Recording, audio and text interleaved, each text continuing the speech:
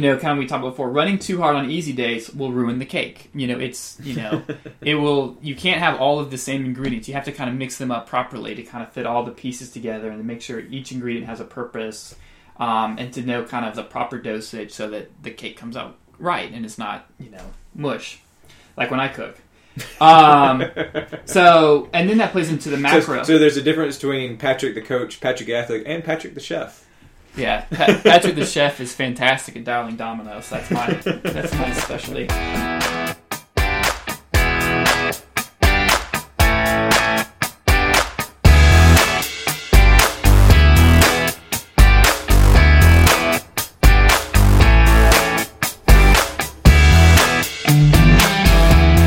Hello everyone, welcome back to the Most Pleasant Exhaustion Podcast, brought to you by ITL Coaching and Performance. My name is George Darden.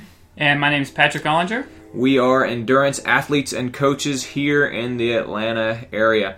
Welcome back. Thanks for listening. Thanks for your ratings on podcasts. Thanks for your interactions on Facebook. We really appreciate all of those things. I'll remind you, last week we mentioned that we're doing a new format to the podcast starting over the course of the month of February here. We had an interview, and then we did news and research last week. And then this week, we're not going to talk about any news and research, but we're just going to jump directly into the topic of the day. And I'll just let Patrick tell us about what that topic's going to be.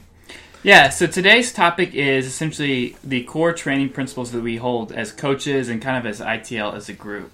So I could just tell you, I always love talking to people when they first want to start running or they first want to run their first marathon. And a lot of folks come to me and they say, well, I want to run my first marathon. It's in like 18 weeks, and right now I can run 8 miles. So I'll just add 1 mile per week, and then I'll be able to run a marathon. Right. Or they'll say, I'll just run the same route over and over again, and I'll get faster, and then I'll be ready to go for a marathon. But there's really a lot more to training for a marathon. There's a lot more to training for a triathlon. There is a science to it.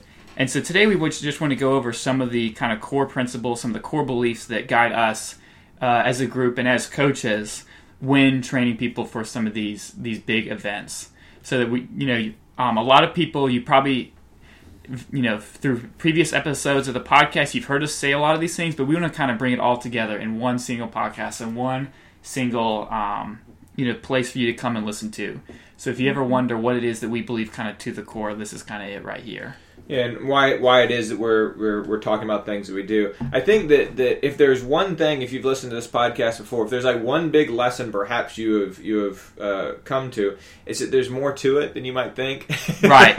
There's a lot of folks that are just like, endurance sports, there's not really a whole lot to it. You just kind of get out there and do it. And as we're going to talk here, well, there is a lot of just doing it. There's a lot of time that you just have to kind of get out there and just spend time on in the pool or on the bike or on foot, but it's more complicated than that. Right. I think that a lot of us grew up, and I did not, and I'm fortunate. So I don't think you did either. But I think a lot of us went to high schools where the coach who was hired to coach football ends up being the track coach or the cross country coach or something like that. And he was a good guy, but he just didn't really know a whole lot about how to train endurance athletes. He just kind of figured, okay, now we're going to run for a little while, run harder, and now we're going to stretch. And, right. And so we did want to talk a little bit about that today.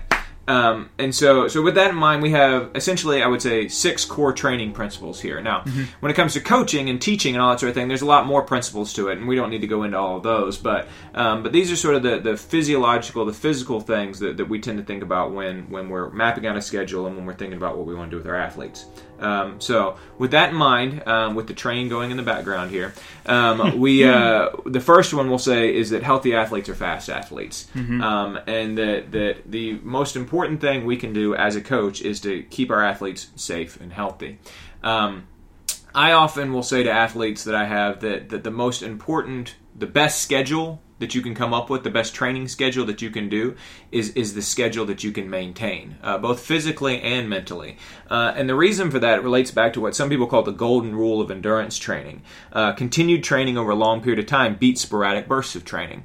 If you can do some amount of work, not necessarily blazing fantastic work, but if you can do some amount of consistent work over the course of days and months, then ultimately that will pay dividends come race day. if you go out and run too hard or too often, and then you get injured and you have to miss these large swaths of time, over the long term, in the last analysis, that's not going to be as good for you. And so I think this is one way that coaches actually differ from their athletes. And it's one way that personally I can say that I, as an athlete, differ from myself as a coach. Yes, George the coach versus George the athlete. And there is a difference. Right. You know, I mean, I will sometimes hold myself up as an example as an athlete, even though I don't like to do that.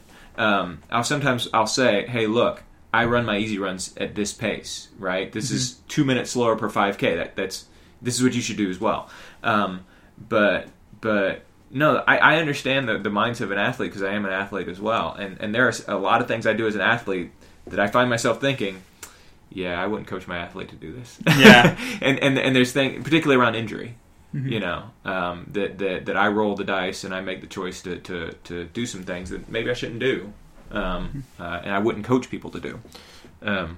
So what do you have to add to this one? Yeah, so this really is our top priority as coaches, to keep athletes safe and healthy. And that there's really two parts to that, health and safety. So health kind of is pertaining to making sure we don't overtrain people and making sure, you know, our athletes are healthy. And then there's the safety component. That means making sure we run on the left side of the road and ride on the right side of the road. And that is something, if you've ever run with me, especially on our like Brookhaven easy runs, I'm constantly telling people we're going to pick a side and we're going to stay on that side. We're not going to float to the center of the road here. Yeah. Which is easy to do on that loop because it's so dark and there's no traffic. And for those of you who don't know, we're running at 6 a.m. in a neighborhood. But whenever you're running in a neighborhood, especially if there's no speed humps, it only takes one car to come flying around the corner. So one thing we are constantly kind of preaching is to ride on the left side and ride on the right side, because you know, it can lead.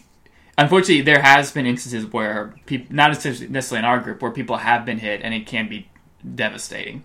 So, you know, and it kind of all ties together when it's like, look, our number one goal is to make sure our runners keep running, our triathletes keep riding, and keep swimming.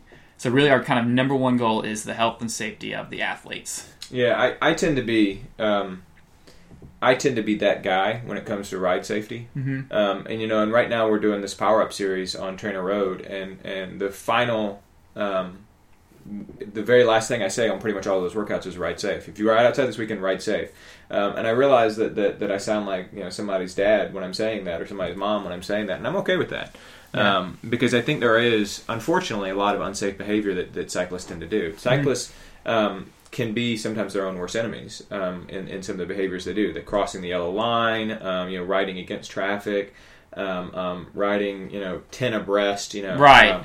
Taking selfies while they're riding, stuff like that. You know, the I think is really, really dangerous behavior, and folks don't kind of put together that when you're on the road with 2-ton vehicles and drivers are on their cell phones or their GPS devices or whatever it happens to be, that there is, you know, some danger there, and you need to take some precautions.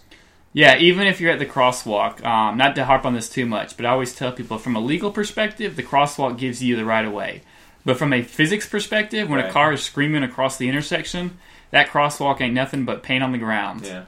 So, you know, just be careful. Yeah. We don't need to harp on this too much. Yeah. So we as coaches are always going to try and encourage our athletes to be safe and discourage them from doing unsafe things.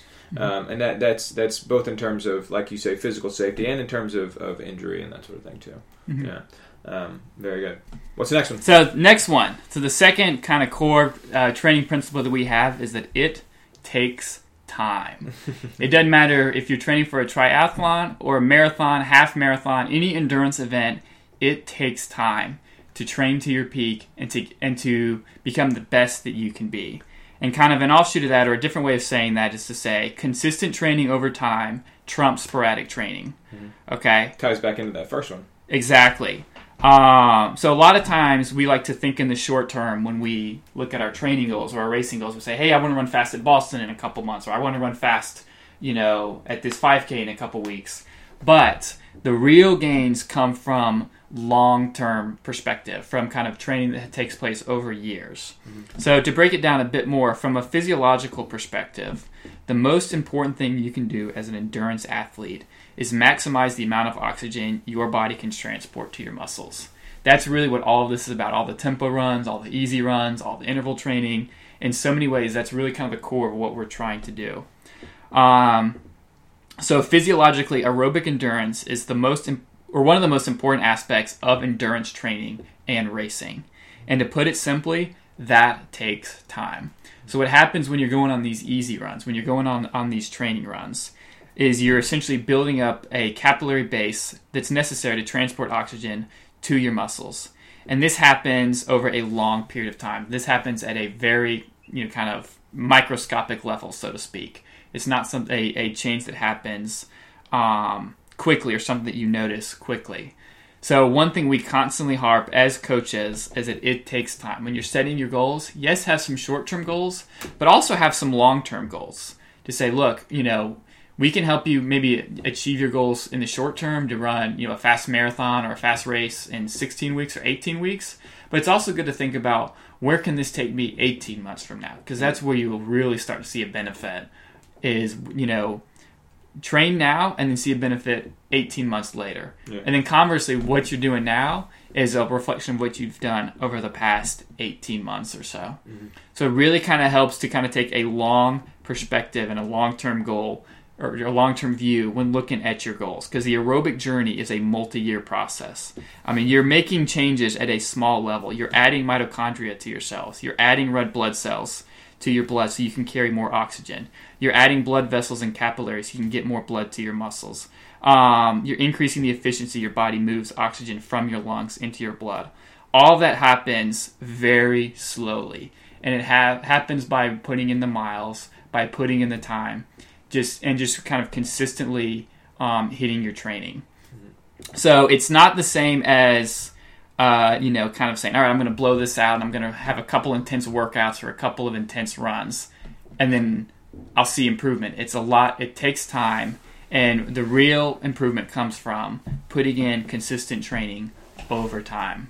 Mm-hmm. Yeah, it's funny. When you were talking about the intro to what we were getting ready to talk about today here, you said if somebody comes to you and they have a marathon in 16 weeks, and the very first thing I thought of was 16 weeks is not enough. Right. And this of course is what I had in mind when you said it. I mean, if you're looking to cross the finish line of a marathon, can you get there in 16 weeks? Sure, absolutely. But I much prefer when athletes come to us and say, okay, let's talk about what we're going to do over the course of the next year. Yes. And that sort of thing. Come to me a year out. And that way we can ensure that you can have the best one. Now, I'll add to this too. I think that there's a couple of things that make folks be less patient or inspire people to be a little bit less patient when it comes to these sorts of things. Because, I mean, essentially that's at the heart of what you're talking about, is being patient. Yes. That, like, trusting your training, spending the time. You have to really be patient, and you have to kind of let that happen, right? And so I think there's a couple of things that compromise our patience with that. One, and we don't need to digress into this, is just sort of the nature of the world, the United States in 2018. Mm-hmm. That speed is good and speed is fast, and things happen very, very quickly. Mm-hmm. The news cycle is very fast. Right. The attention span can be short, and I don't buy into a lot of the people these days. I don't like that sort of thinking. I don't like talking about that sort of thing. But I do think that there are a lot of things that you can get instantly, right? And this remains something that you cannot get instantly, and so I think that sort of patience can kind of be hard to come by because you don't have to have that sort of patience with a lot of other things. Mm-hmm.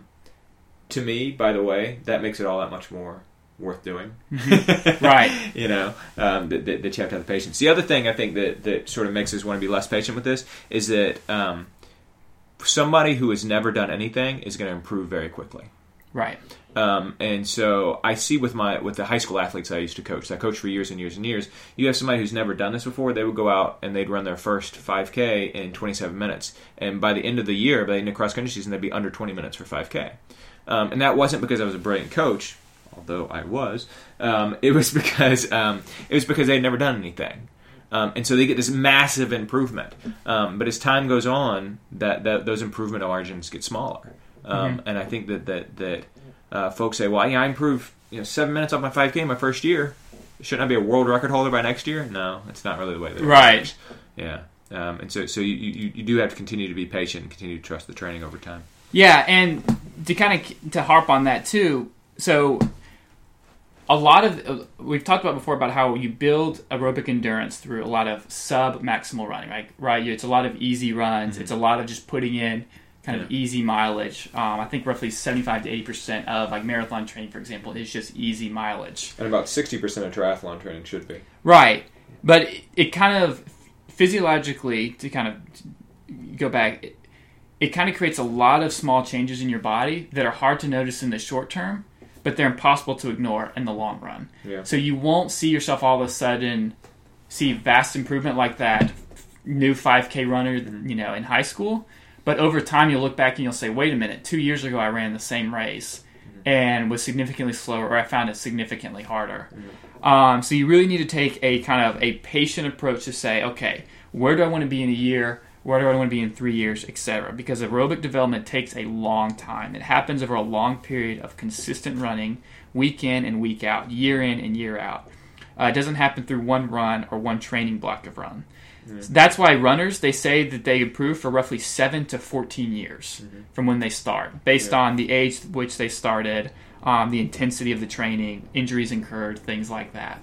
So it's kind of nice because we are a sport where you can really take a long-term perspective and say, I want to keep improving for a long period of time. This is not something where I want to blow myself out for a couple years and then be done. And as somebody who is far beyond that 14-year mark, yeah, as somebody who's 10 years beyond that 14-year mark, I can say that there's still a lot of satisfaction to be gained because now it's a matter of kind of holding on. Yes. And running well relative to what my competitors run and things like that.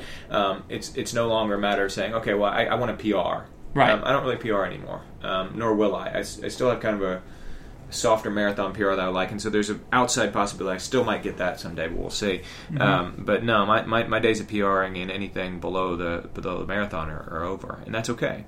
And you actually touch on a kind of another point too. This is also kind of a nice foundational principle because a lot of amateur athletes and everyday runners, like you and me, and a lot of triathletes, we only have so much time we can dedicate to running and training. We have other things going on. We are, we have other responsibilities. We have 9 to 5s. So it's kind of nice that we can just be consistent with training. We have a lot of other important responsibilities that are waiting for us at the end of a training session, so we can't blow ourselves out at the track every Tuesday morning because we're going from the track straight to putting on, our suit and tie and having to be at work. So it's kind of nice that we have something that, will continue to improve simply through consistent training. Yeah. I mean, kind of take the mindset of like an index investor where you just put a little in at a time and then see the returns kind of compound on themselves. I think it's also important to mention with this one that there is a sort of a trend inside of endurance training right now, particularly inside of triathlon, a time crunched trend. Yes. And Chris Carmichael, who was Lance Armstrong's coach back in the day and the founder of CTS.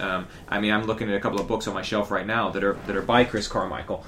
But he's a good coach. But he's made a lot of money lately on the so-called time crunched athlete, and he has a book about cycling and a book about triathlon and time crunch. And essentially, what he says is that you go super duper hard all the time for about 8 weeks, and then you take like 4 weeks super easy, and you're going to improve that way. And I think that there we can talk about that particular approach some other time, But I think that's kind of part of it as well, is that I can still do this. Well, you can't totally do it. Right. It's still going to take a long time. And so even, I would think Chris Carmichael would argue, even if you're going to take that approach, you're still not going to reach your full potential. Right. Except for over the course of months and months and years. Right. And so even if you're taking his approach on the micro level, on the macro level, it still takes a long time to build that engine and to create that foundation. And one final caveat, the big limiter of building that aerobic base and of kind of improving year in and year out is injury. Right? So again, tying back to that first one. Right. So to be clear, volume matters, how much you run matters, and that's kind of key to the athlete. But one thing the athlete and the coach have to figure out is how much they can do, how much the athlete can put in without too big of an injury risk without putting themselves at too high a risk of injury. And that's going to vary from runner to runner, from athlete to athlete, because there's not a magic number that needs to be hit. There's not a magic number that kind of increases injury. The human body can adapt to just about any stress when given enough time. That's kind of what running is. That's what endurance athletics is. And in many ways, the more volume you can put in, the better. There are diminishing returns, but it doesn't change the fact that wherever you are, the best way to improve your aerobic base, to improve your performance, is to put in consistent work. And part of putting in consistent work is making sure you don't hurt yourself, right? So then you can continue to put in the work week in and week out. Yeah, no big surprise we circle back around to that so-called golden rule. That's the reason why they call it the golden rule. Right. Continued training over a long period of time, uninjured, healthy, beats these sporadic bursts. So let's talk about the third thing. The third thing is something that we talked about with Pete Ray a couple of weeks ago on the podcast. We talked about last week when we were going through with the research and stuff, and that's the idea of rest and recovery. You'll recall that Pete said something to the effect of rest is a fundamental part of training, not the absence of training. Yes. I mentioned to him that during that interview that so many people, and we talked about last week when we were talking about losing a little bit of fitness when you're recovering from a marathon, that a lot of folks kind of feel like, oh yeah, I just made this big PR, I want to keep on going, I want to keep on pushing it forward and all that sort of thing. They don't want to rest, they don't want to relax. Moreover, and that's on the macro level. On the micro level, a lot of people don't ever want to take easy days. Kind of circling back around to what you said just a second ago, about 80% for a runner needs to be done at a fairly easy pace. About 60% for a triathlete needs to be done at a fairly easy pace. In order to build that engine over the course of time, you cannot go hard every single day because you physically and mentally can't sustain that. So taking things easy and taking recovery periods when they come, it's not the absence of training, it's part of training. It's what you do. It's what enables you to sustain the training over the course of months and years, so that ultimately you will be able to put in the volume over time that you can, and over time reach your full potential. What do you have to say about that one? Yeah, it's it also gets back to our conversation last week about one of the big differences between professional athletes and amateur athletes is the professionals recover as much as they train. Yeah. They spend as much time, in recovery. Like I think Pete even said last week or a couple weeks ago that he has mandatory nap time for his athletes. I mean, because recovery is a part of training. Yeah. I mean, it doesn't feel that way. We like to call it rest, or like we call it off days. Right. But it really is a key component of training. And in many ways, think about it like you're baking a cake. If you do nothing but training, you never rest, you never recovery, it's almost like you're missing a key ingredient to that cake, and you just have the same thing over and over again. Yeah. You really need to have kind of the right building blocks. Yeah. Andy Potts, who was an Olympic level swimmer, I want to say he finished 4th in the Olympic trials, and so he didn't quite make the Olympic team. But as many of you know, the final at the U.S. Olympic trials is more competitive than the actual final of the Olympic Games in swimming. Right. And you could say the same thing for sprinting on the track as well. And so he didn't quite make the Olympic team, and then became a triathlete and became a 70.3 world champion and has finished in the top 10 at Kona a few times and has been the first out of the water, as you would imagine, at Kona a few times as well. But he's well known for a variety of things, one of which is he sleeps about 11 hours a night. Right. 11 hours a night. And he has a family, but his job is to be a pro triathlete, and his family, his wife, they recognize that okay, this is part of it. So I'm going to go to bed at 10 or 9, and I'm going to sleep until 8 in the morning. Now, even the idea of sleeping until 8 in the morning, I mean, the rest of us, I mean, we're at work by that time. But he wakes up, has his, and then he goes to work because his work is that training, right? And so the ability to do that is, I mean, that's the reason why he's able to achieve at the level that he is. It takes that time. And so, and I know I've heard you say before, improvement only comes when athletes are allowed to recover from the stressful workout. It's not just the stress of the workout or the stimulus of the workout that matters. It's the recovery from that stress. I mean, Yeah. you are breaking down muscles, but it's not the breaking down that matters. It's the rebuilding stronger that matters. Right, totally, absolutely, and that's 100% accurate. And you know, going back to something you said last week about LeBron James, you know, and the massage he gets after games and all that sort of thing. Nobody's tweeting about that. Right. You know, and nobody, you know, we talked about Strava last week. I put my super hard Strava workouts on, and people give me kudos on those. I don't put, my massage therapy on there. Right. You know, I don't put the physical therapy on there. I don't put my stretching on. I mean, the stuff that I do in order to recover and to promote my recovery, those things don't go on there. The easy runs do. Right. But a lot of the stuff that we do, it's just the exciting thing. I get far more kudos for a big race or a big workout than I do for the easy stuff. Yeah, I mean, we're not going to see a LeBron James Nike commercial of him just sleeping for 30 seconds. Wasn't it? But that really is a key. In fact, almost no athlete has been at their peak as long as he has in a sport, in a quick twitch sport. I mean, Jordan didn't last this long.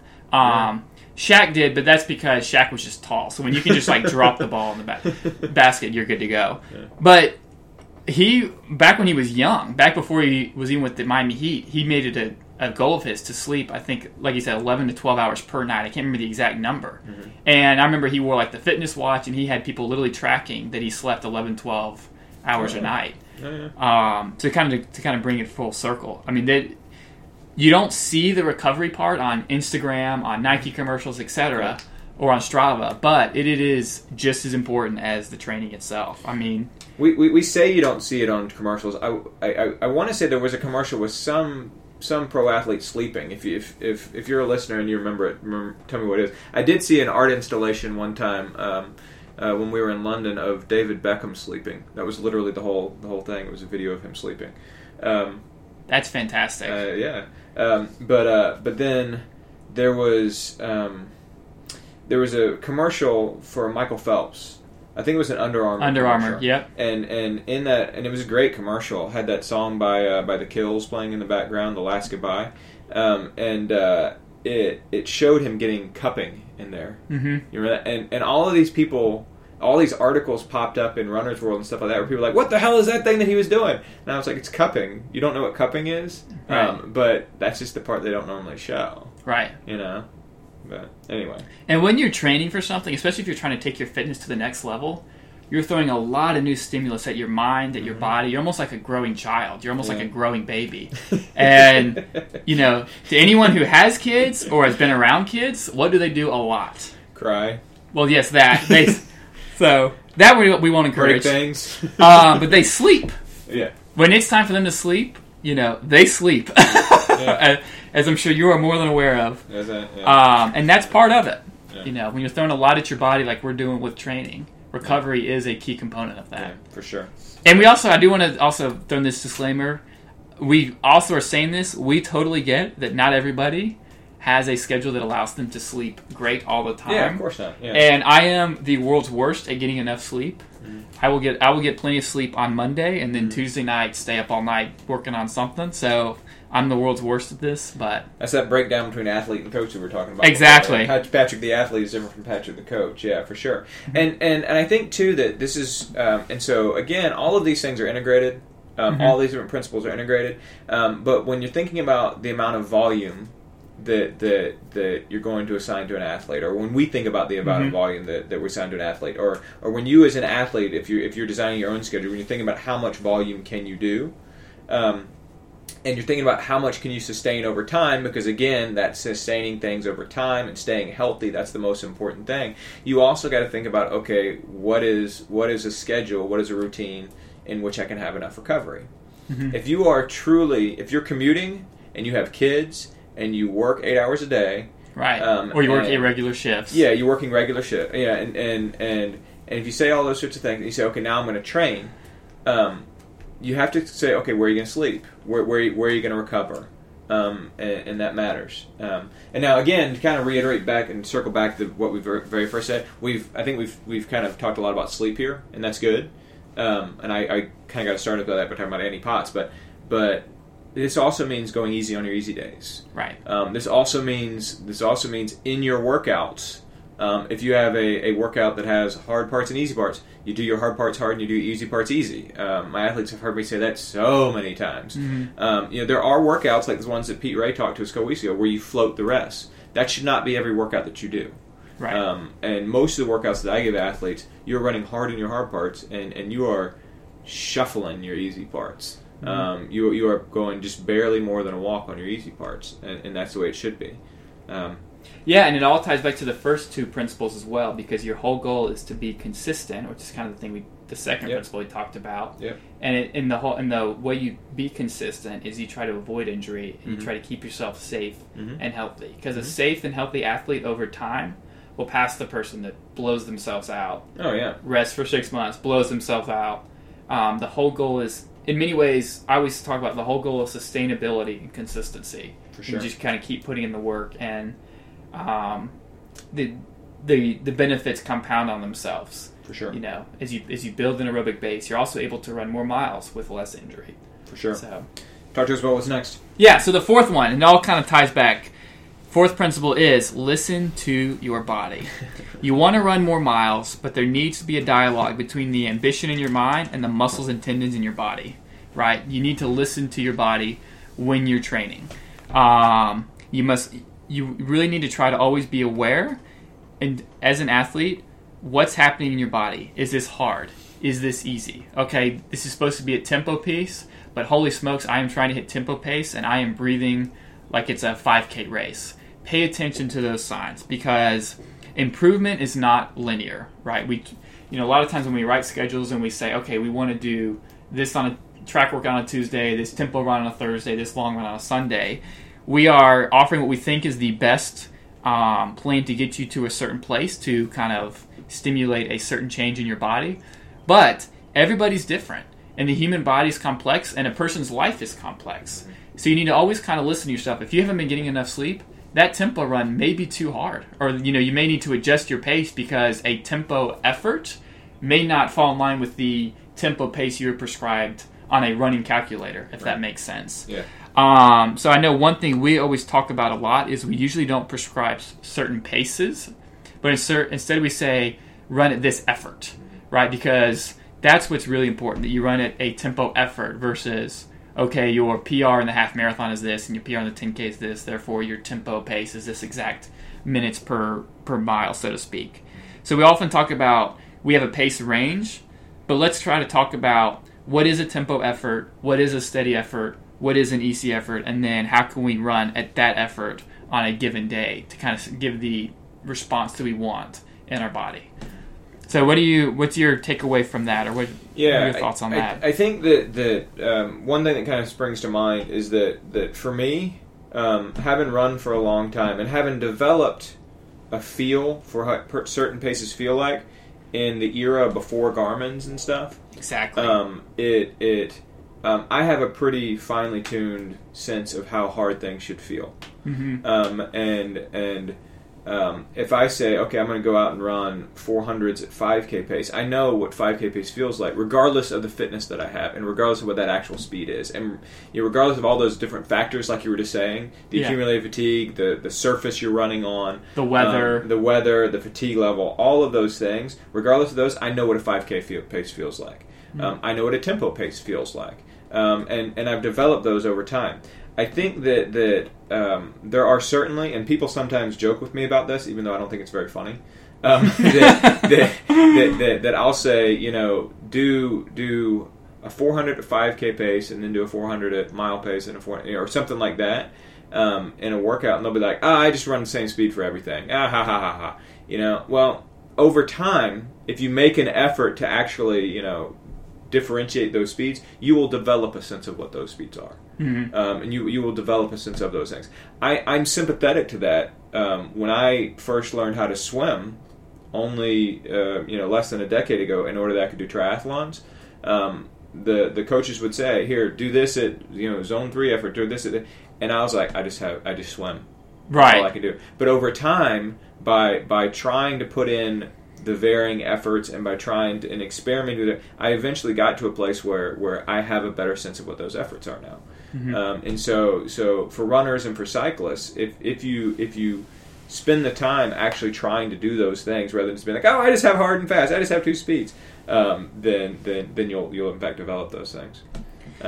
Yeah, and the people who do well in races are people who have the ability to self-regulate, right? So, I mean, think about, like, if you're in the South and you're training for the Chicago Marathon, you can't simply use marathon pace and say, all right, I'm going to hit this exact minutes per mile every training run or every marathon pace run. Right. So you start to learn, what does marathon pace feel like in the summertime, in the hills that maybe you won't have in Chicago, and that really helps you regulate so that in Chicago, if, for example, it is warmer than you expect, you can adjust a bit more appropriately. Yeah. And it really helps you out. And you mentioned the GPS watch. I was similar to you, where I came of age in high school and college where you just had a Timex and the coach said, run 40 minutes easy. Yeah. All right, now 60-minute long run, or 2-hour long run. And so it's interesting to see, the GPS is great. I love having all that extra information, but a GPS is great for describing what happened during the run. It should not prescribe what you do during the run. I totally agree, yeah. Whenever anybody asks me, okay, so what screen should I have on my GPS? I'm like, what do you currently have? A lot of times they'll say, well, I have current pace on there a lot. Nobody who's achieving at a high level, nobody has what their current pace is on their watch. Not only because it's wrong, but also because they recognize how important it is to learn how to run by feel. I had an exchange with somebody on Facebook a couple of years ago where she said something about the people at the front at Kona. She was talking about the Ironman World Championship, about them having their average pace on their watch. I said, they don't have average pace on their watch. In fact, Sebastian Kienle, who had won that year, who won in 2014 at Kona, doesn't even wear a watch. I mean, literally does not wear a watch. That's fantastic. And just runs the whole thing based on how he feels after he gets off the bike. And so elite athletes, you're not going to see them checking their watch to see what their average pace is. They might check their watch to see what that last mile was, to check their splits to see how they're doing. But they're not looking at their current pace on there. They're running by feel, because they developed those senses of what different paces feel like and how a race should feel. Exactly. The watch is a fantastic tool for placing your run into context and saying, okay, now that you've run that effort, this is what it looks like. This is what it is on the watch. Yeah. But in the moment, focus on what that effort felt like. Yeah. It's important to run the appropriate pace and to better kind of build your trust in your internal clock, so that when you're in the race, you can kind of regulate appropriately. Yeah. And I should say too, again, I guess a theme is developing here about the breakdown between the athlete and the coach. This is the mistake I made in Chicago. That's a great example. And we talked about this at great length, but in Chicago, I should have run that race, as I normally do. I should have run that race by feel. I should have said, this is what a marathon is supposed to feel like. But I didn't do that because I was stubborn and because I was too hung up on my goals and I, for a variety of reasons that we've already talked about at great length. And so instead I went out there and tried to run by pace. I wasn't looking at my average pace on the watch, but I was looking at my mile splits and saying, oh, that was too fast, oh, that was too slow. I need to be running faster. No, I should have been running based on what a marathon should feel like, and I didn't do that. That was a mistake I made.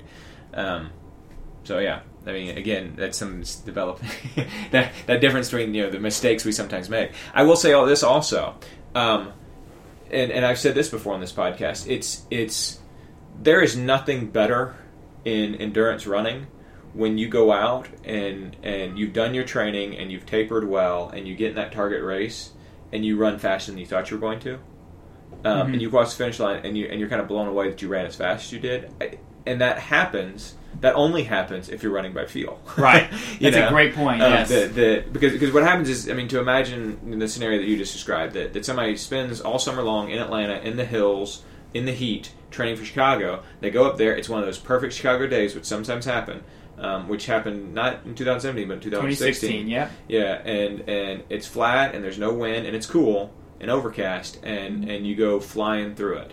But you're still running by feel. I had that at the Athens Half Marathon in 2016. That I had this race where I literally went 2 minutes faster than my goal. But I knew when I went through those first few miles and they were faster than I thought they were going to be, I was like, well, I'm running the pace I'm supposed to be. This is what a half marathon is supposed to feel like. Yeah. And then I end up running 2 minutes faster than my goal. And those are the best moments, I think, in running, and certainly I think in athletic events in general. Yeah, it's the moments you live for. So to sum it up, don't take thousands of years of human evolution and throw it by the wayside because your Garmin tells you to run 1% faster. A Garmin is a good feedback mechanism, but you don't want to be a slave to it. Listen to your body when training and racing, and always, that is always the most important feedback mechanism there is what your body's telling you. Yeah, and I appreciate what you say too about the Garmin is really good in reflection. Mm-hmm. Yeah, by all means, get that data, put it on Strava, add it to the heat map, and reflect on that data and what that means. Use that to track your overall fitness trends. But yeah, don't be a slave to it while you're running. All right, so the next one has to do with something we've talked about a little bit before too, and that's the idea of periodization. That every training run and every training period should point to a much larger target goal. Now, there's two aspects to this, I suppose. There's a micro level and the macro level. And again, we've talked about these both before. On the micro level, it's that every workout needs to have a purpose.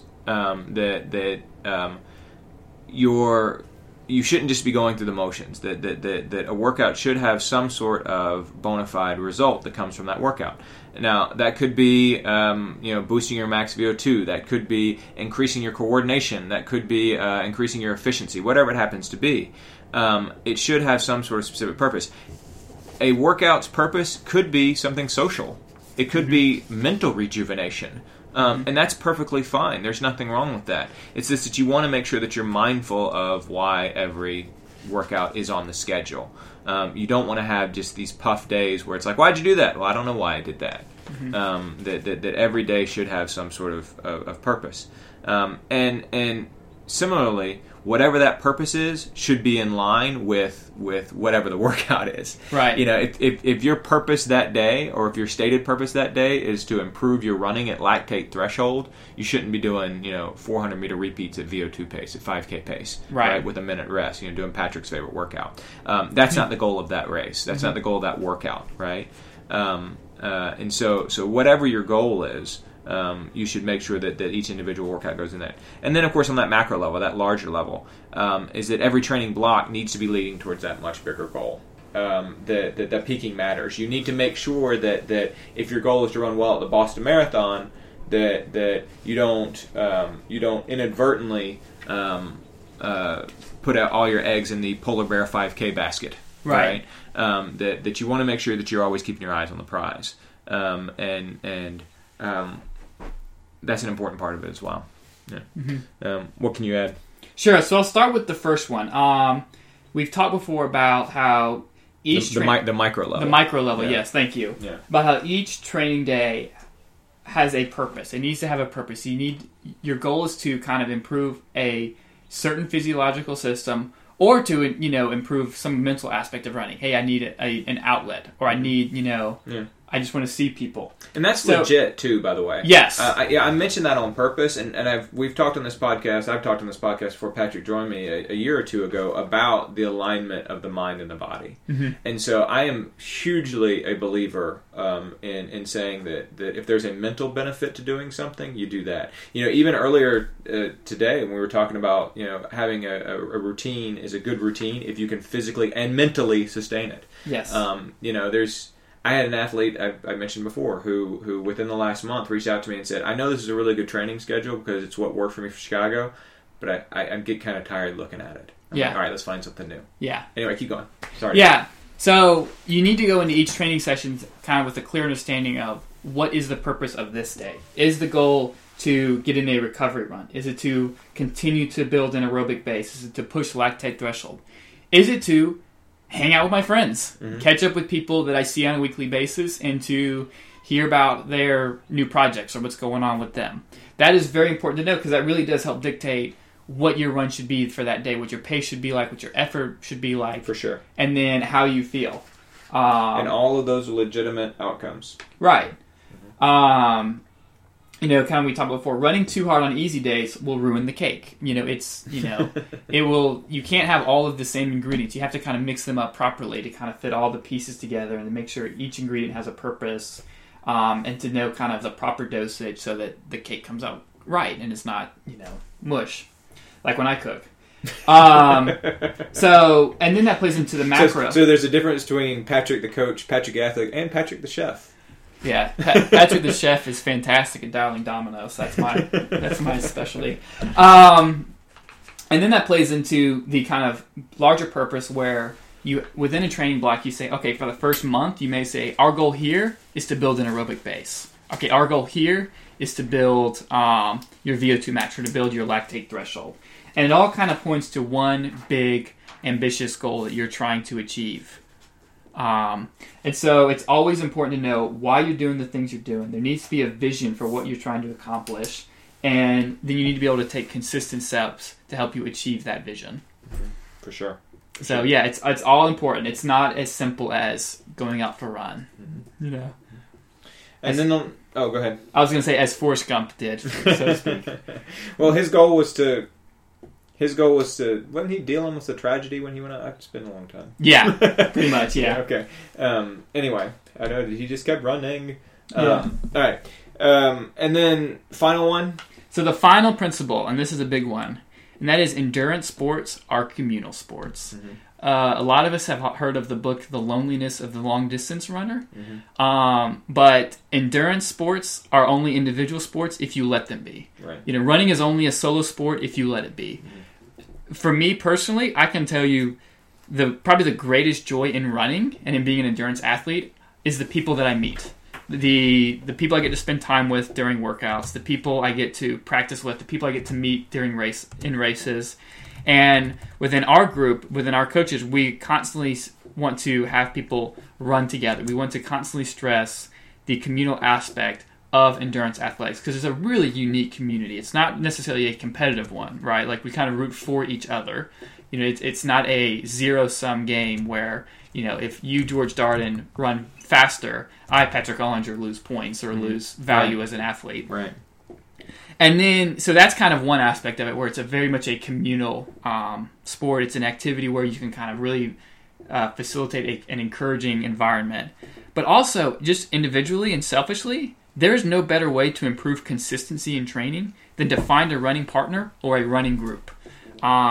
It is so much easier to get up and get in a workout if you're doing it with the group. There's nothing like another person holding you accountable or another person maybe showing you a better way to kind of help build your own capabilities and build your own skills as an endurance athlete. Yeah. I can tell you there are so many times where my alarm will go off on like a Thursday morning, for example, and I'll think to myself, you know, I would really rather be sleeping right now.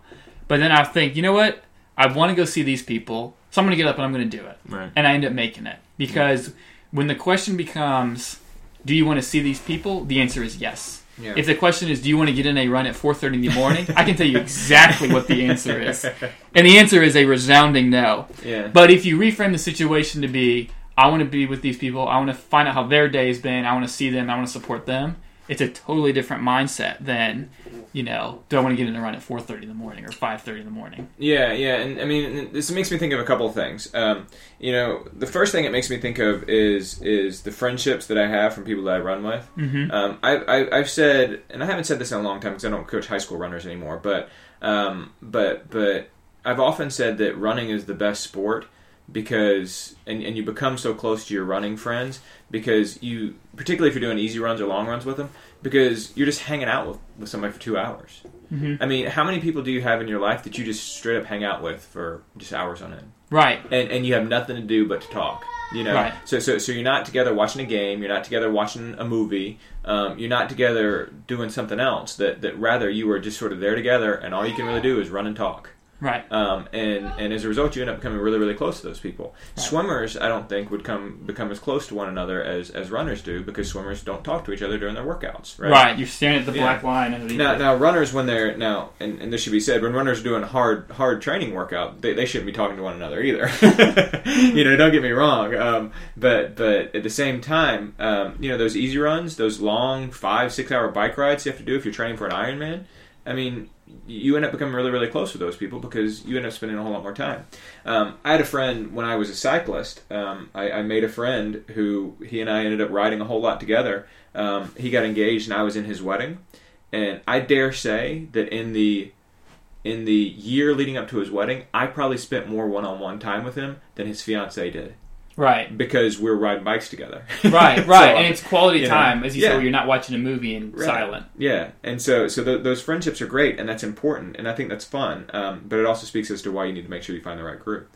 And then the other thing it makes me think of is some kind of movement that's going on inside of psychological circles right now, and it's based on some older research, but it's kind of getting increased prominence right now about motivation. Mm-hmm. And just in a nutshell, the paradigm by which psychologists have always looked at motivation and action has presumed that motivation precedes action. Mm-hmm. And so whenever you look at the way that people become, or the way that people ultimately act, the presumption has been that we need to find a way to motivate someone in order to inspire them to action. And so taking like your 4:30 in the morning example, you wake up, you need to find some motivation. So I'm going to go see. So you actively think, I'm going to go see these people, and that motivates you, and then you act and you go see those people, right? There's some recent research that I was saying, it's based on some older research that suggests that action actually precedes motivation, mm-hmm. and that it should. And that rather than trying to find the motivation and trying to psych yourself up and then get out the door, just don't even think about it. Just get out the door. Right. And once you get out the door and once you actually begin the activity, then the motivation actually comes. That motivation doesn't precede action, that rather action precedes motivation. And that has, I think, good consequences for us as endurance athletes, or good applications. I think it has profound influence for the field of psychology, by the way. But yes. But for us as athletes, that means if you have that group, you have somebody that you know is going to be there. It's not really a choice, right? It's not. You don't really have the option to be like, oh yeah, I'm going to stand that guy up. I have never in my life have I said I'm supposed to meet this person, and you know what? To hell with it, I'm not going to meet this person. Screw them. Right. I've never said that. And that's the most important thing for a training partner to be is present, to show up for that very reason, because you just won't think about it. You'll just get up and you'll just go, and that person will be there, and you'll start your running, and then as you run, that's when the motivation will come. Yeah, we talk a lot about aerobic endurance, lactate threshold, but the most critical ability of an endurance athlete is availability. Just being there, being on time, putting in the work. And there's no better way to do that and to kind of set up that consistency, to set up that habit, than to run with people, to run with a group. Yeah. When I think about when I've run the best and when I've had the big breakthroughs in my career, I think about the people I was running with and training with. Mm-hmm. And that's really they were a crucial component of that. Mm-hmm. Yeah, always. Yeah, absolutely. I mean, there's no better way to keep you consistent, keep you honest, and keep you excited about training than a group. Yeah, which kind of ties them all together, right? Yeah. So that consistency, that healthy, that honest, that listening to your body, that giving those things a purpose is kind of all tied together by a group. Mm-hmm. All right. Well, there you have it. The primary things that we think about when we think about scheduling an athlete. We encourage you to think about them as well. Whether you're looking for a group to train with, or whether you are training yourself, coaching yourself. These are, I think, really the things you got to keep in mind. Mm-hmm. Final words, Patrick? Sure. I mean, I guess it all kind of ties it in together to say, we talk a lot about be tough, but toughness is not about kind of gritting your teeth and running through a wall and kind of gritting your way through a challenge. It's about cultivating the space to make the right decisions, in stressful situations or in times when you're fatigued or uncertain and not sure what to do. And so we kind of hope these principles kind of help guide you when you're, trying to make the right decisions, day in and day out. Right on. Thanks for listening, everybody.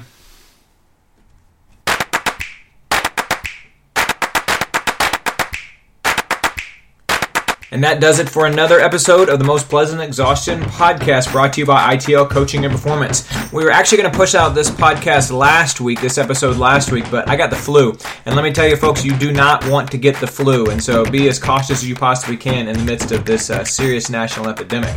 Don't forget to visit us on Twitter @Pleasant Podcast. Check out our blog, mostpleasantexhaustion.blogspot.com. And you can visit us on Facebook, facebook.com/pleasantpodcast. Let us know what you think about these core training principles, whether you're ones you should add, ones you think are not really all that important, maybe should be deleted from our core training principle repertoire here.